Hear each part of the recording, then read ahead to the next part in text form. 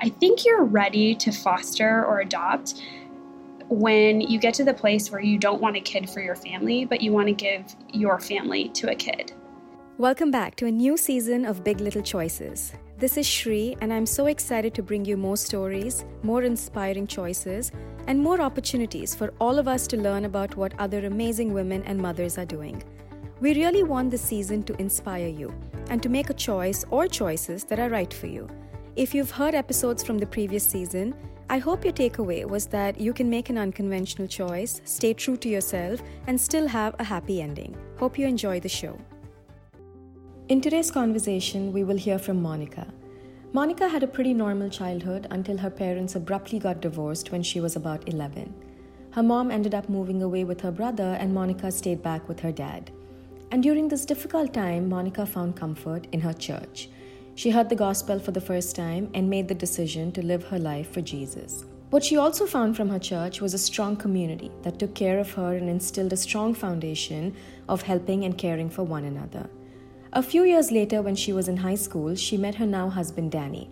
Danny had also grown up watching his parents get divorced, and in the early years together, Monica and him relived a part of their childhood that they hadn't been able to do before. They also quickly knew that they would spend the rest of their lives together and shared a deep desire to adopt or become foster parents and help vulnerable children.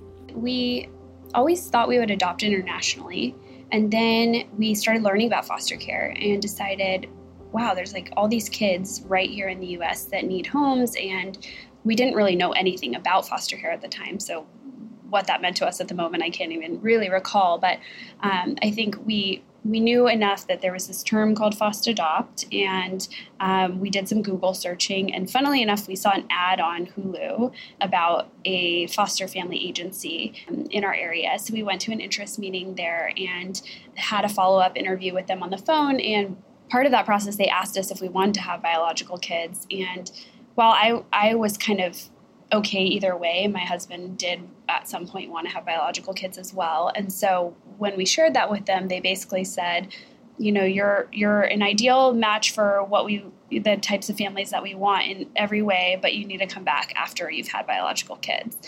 And how does having a biological kid affect this? That is a really good question. It does and it doesn't. And it turns out this was just a specific mindset of that foster family agency. But because information was so hard to find at the time, we didn't know where else to go, or even if there was another mindset about it. Now we know that plenty of people foster before they have biological kids, and we're okay with the fact that this was how our story unfolded now. But it is like unfortunate that this foster family agency didn't at least present alternate options for us, because it is certainly not required that you would, have your biological kids and then choose to foster. People can foster while having biological kids. You can foster before, you can foster after. And unfortunately, because information is so hard to find, we just sort of took their word for it.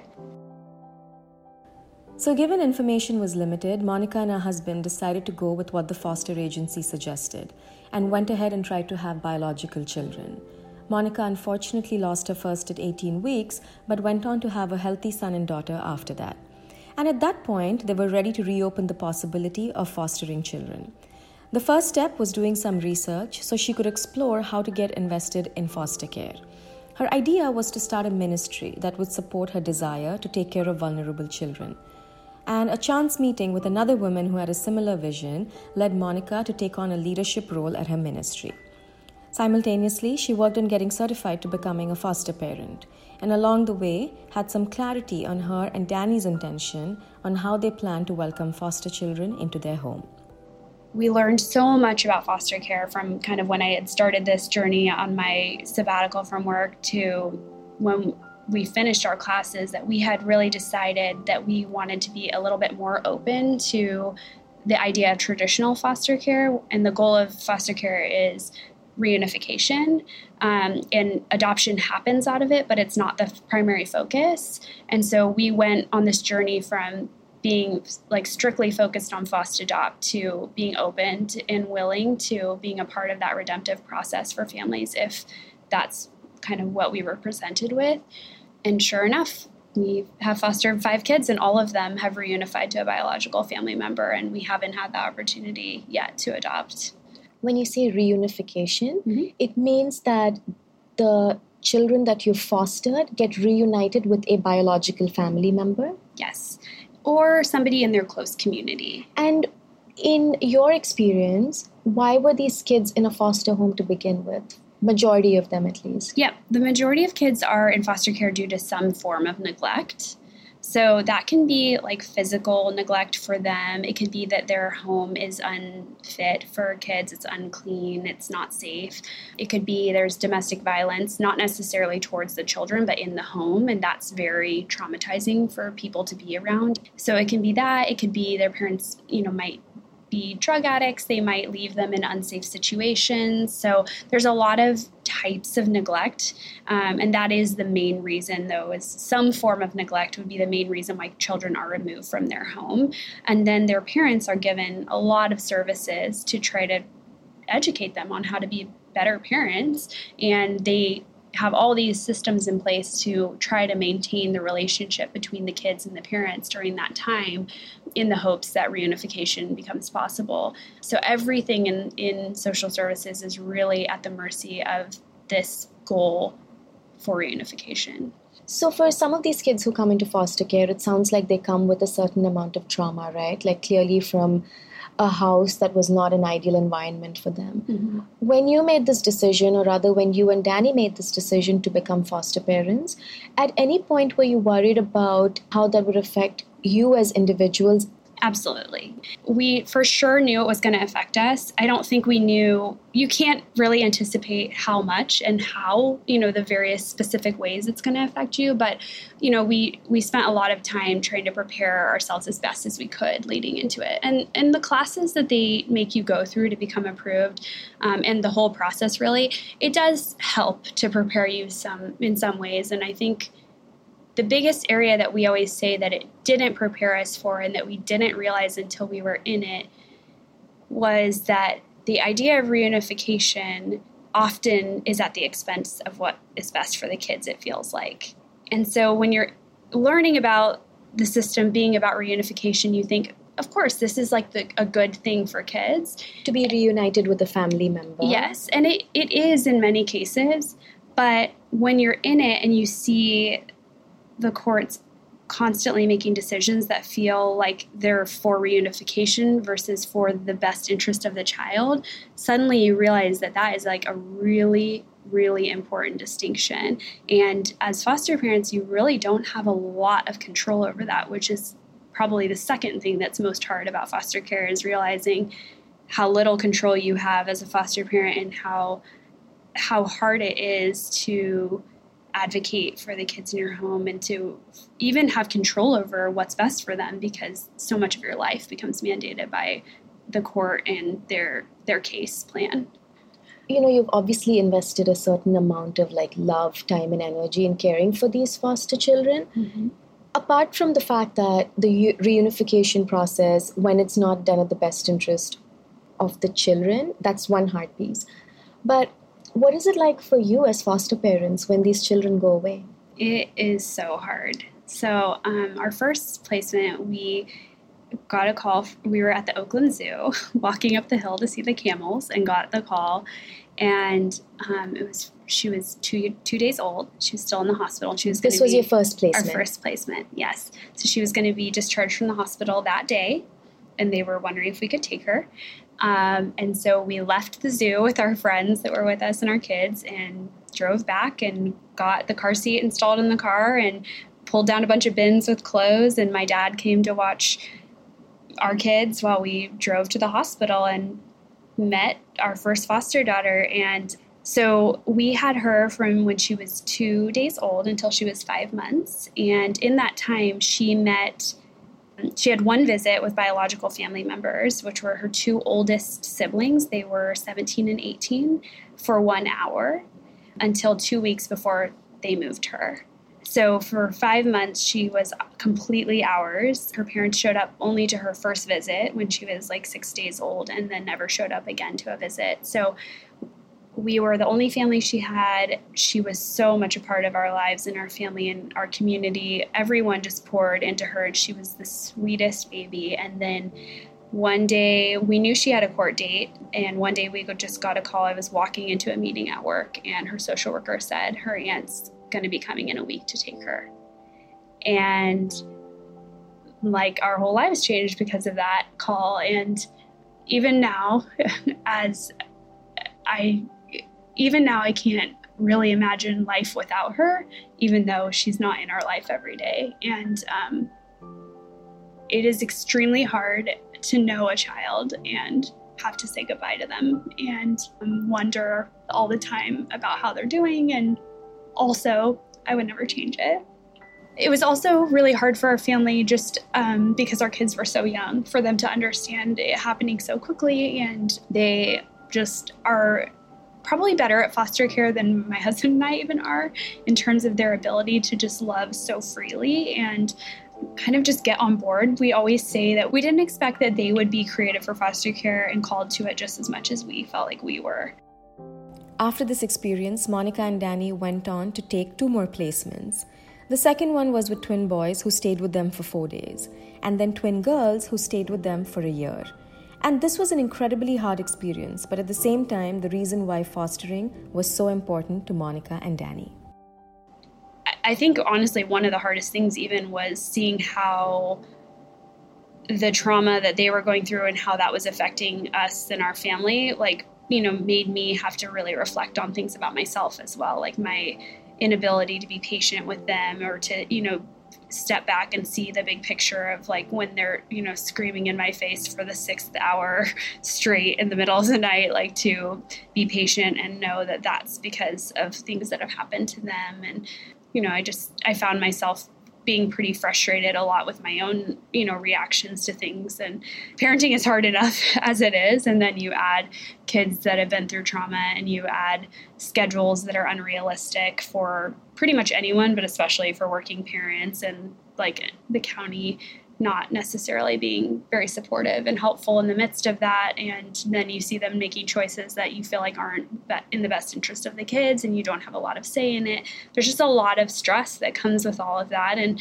then there's just the realities of okay, when we're spending so much time and attention on these kids, other things suffer. So, both of us made a lot of sacrifices at work.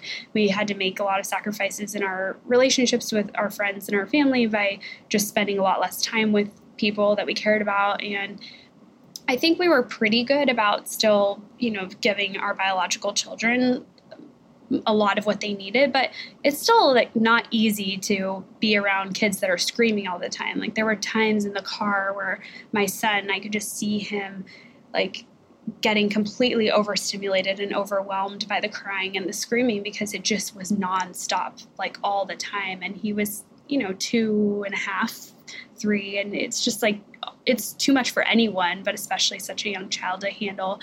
It was very hard, and there was a lot of tax that we all had. And even still, we all, when we talk about it, are so thankful that we had that time with the twins.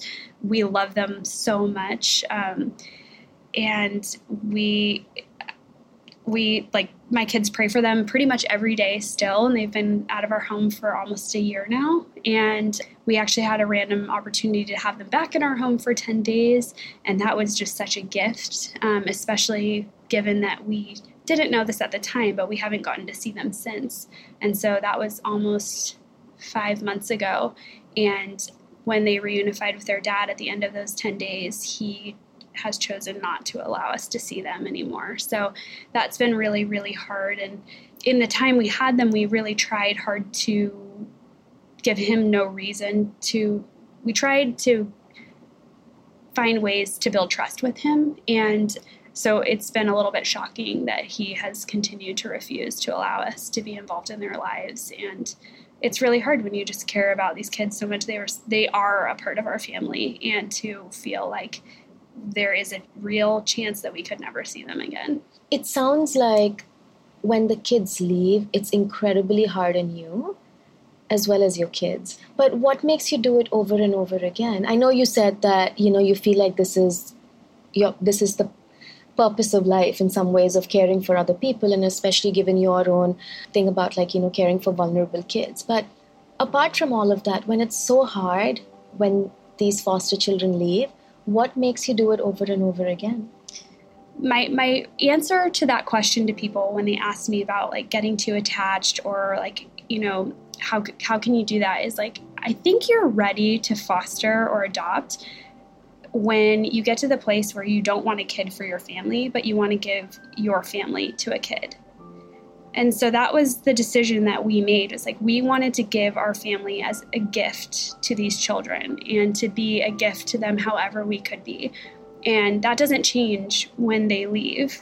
We still know there's all these kids in need.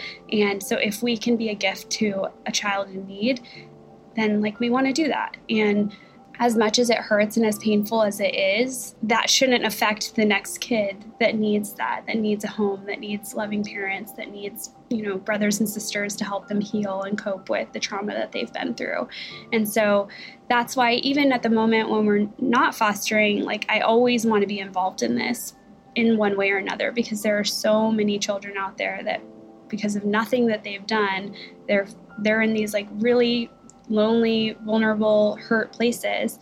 And I feel like it's such an honor to get to be a part of their healing journey. And I also feel like it's urgent because kids only have so much time to learn things like attachment and to recover from some of these really basic needs that haven't been met, and to get to a place where they've healed enough that it will not affect them for the rest of their lives. And kids that haven't been taught how to attach well to other humans will struggle with that for their entire life. And so it feels very urgent to me to be a part of that restorative and healing process for kids however I can be. And I'm only human, so like, there's nothing special about me or my husband, but truly like what kids need is like pretty basic. They need love, they need attention, they need food, they need clothing, they need shelter, they need consistency. And so we feel really honored to be a part of that journey for the 5 kids that we've had in our home.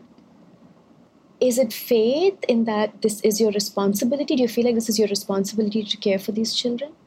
I mean, I would say yes, my faith plays a huge role in it. And sure, I think some of that is responsibility, but I would say it's more of a response than a responsibility. So, I mean, the gospel is that Jesus stepped into the mess of our lives to give us the gift of eternal life, which basically means being a part of God's family forever.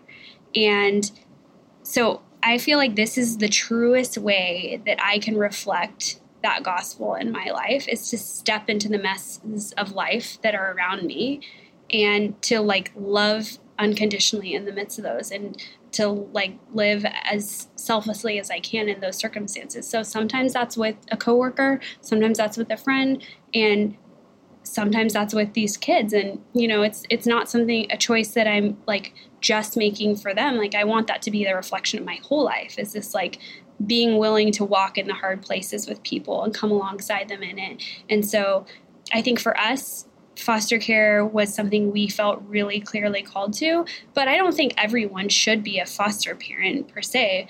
I think everyone can be involved in caring for vulnerable children, whether it's, children who need to be adopted, kids who's, are just in hard places, at-risk kids. There's human trafficking is a huge problem, and there's so many ways that people can care for children in those situations. So I think there's a lot of ways. But for Danny and I, we knew that we were being called to be foster parents, and we've done that now, and we're still approved, and we're on a support team now for a woman who's fostering, and we still lead this ministry at my church around caring for these kids, and we'll always be involved in one way or another. Who knows, honestly, if or when we will foster again in the traditional sense that we did in the past. And you're open to that. It's just that you're not taking any placements right now. Exactly. Yeah. So we're still approved, and neither of us feel ready to like stop that.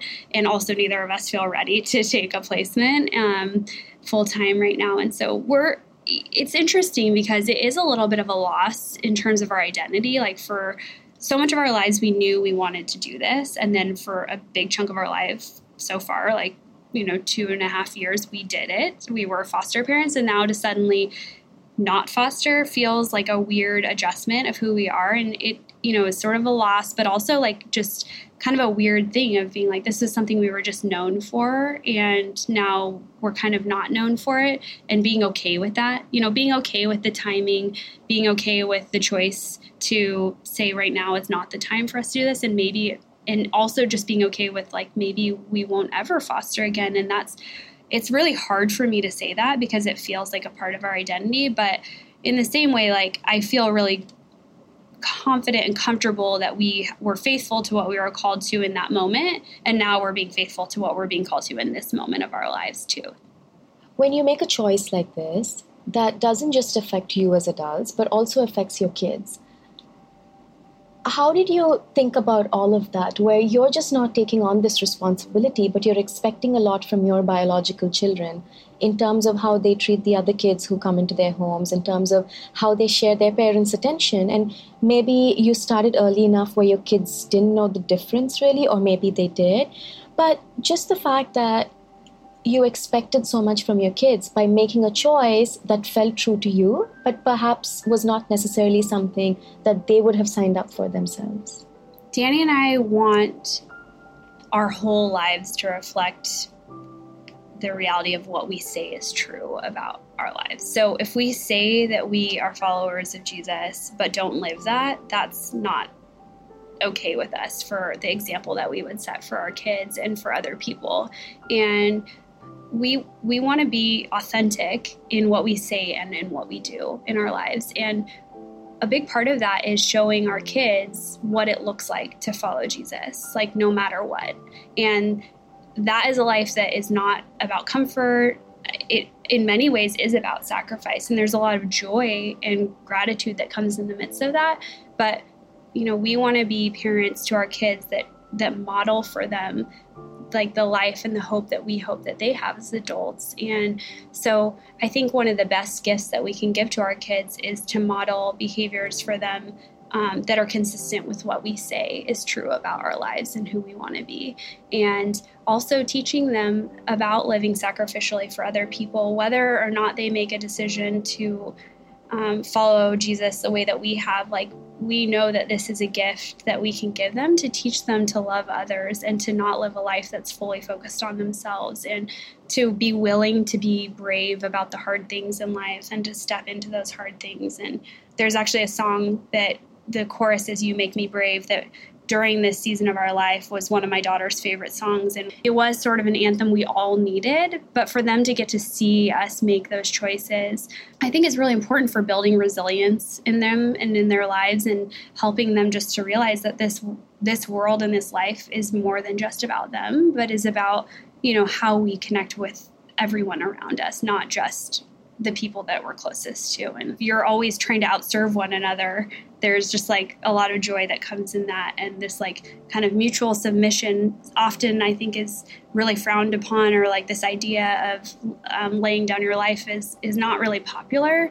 But as somebody who tries to live it, and certainly not perfectly, like I find a lot of joy in it. And of course I want that for my kids then too. Like I want them to see what it looks like when you live your life for other people and you get the joys of just being involved and showing love freely. And also then you have these deep connections with people that you kind of don't even feel like you deserve in some ways.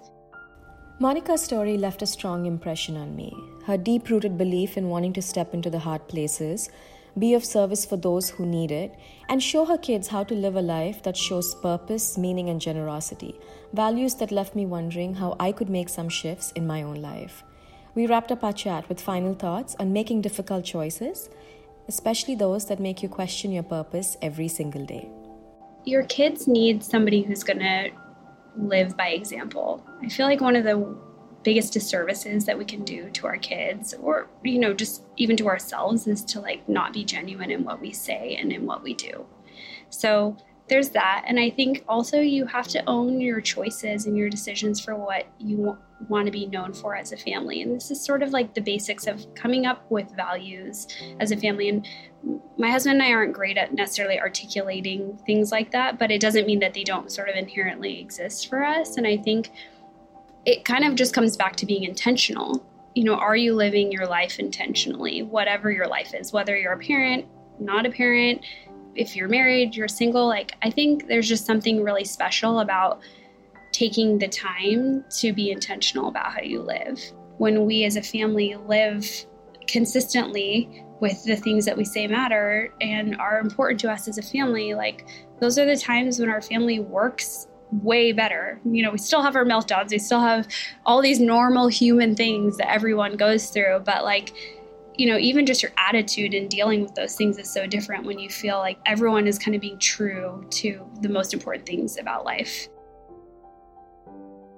Thank you for listening to this episode, and I hope you enjoyed it. I'll be back soon with another interview. And until then, if you have any feedback or comments on the kinds of choices you want to hear more about, let me know.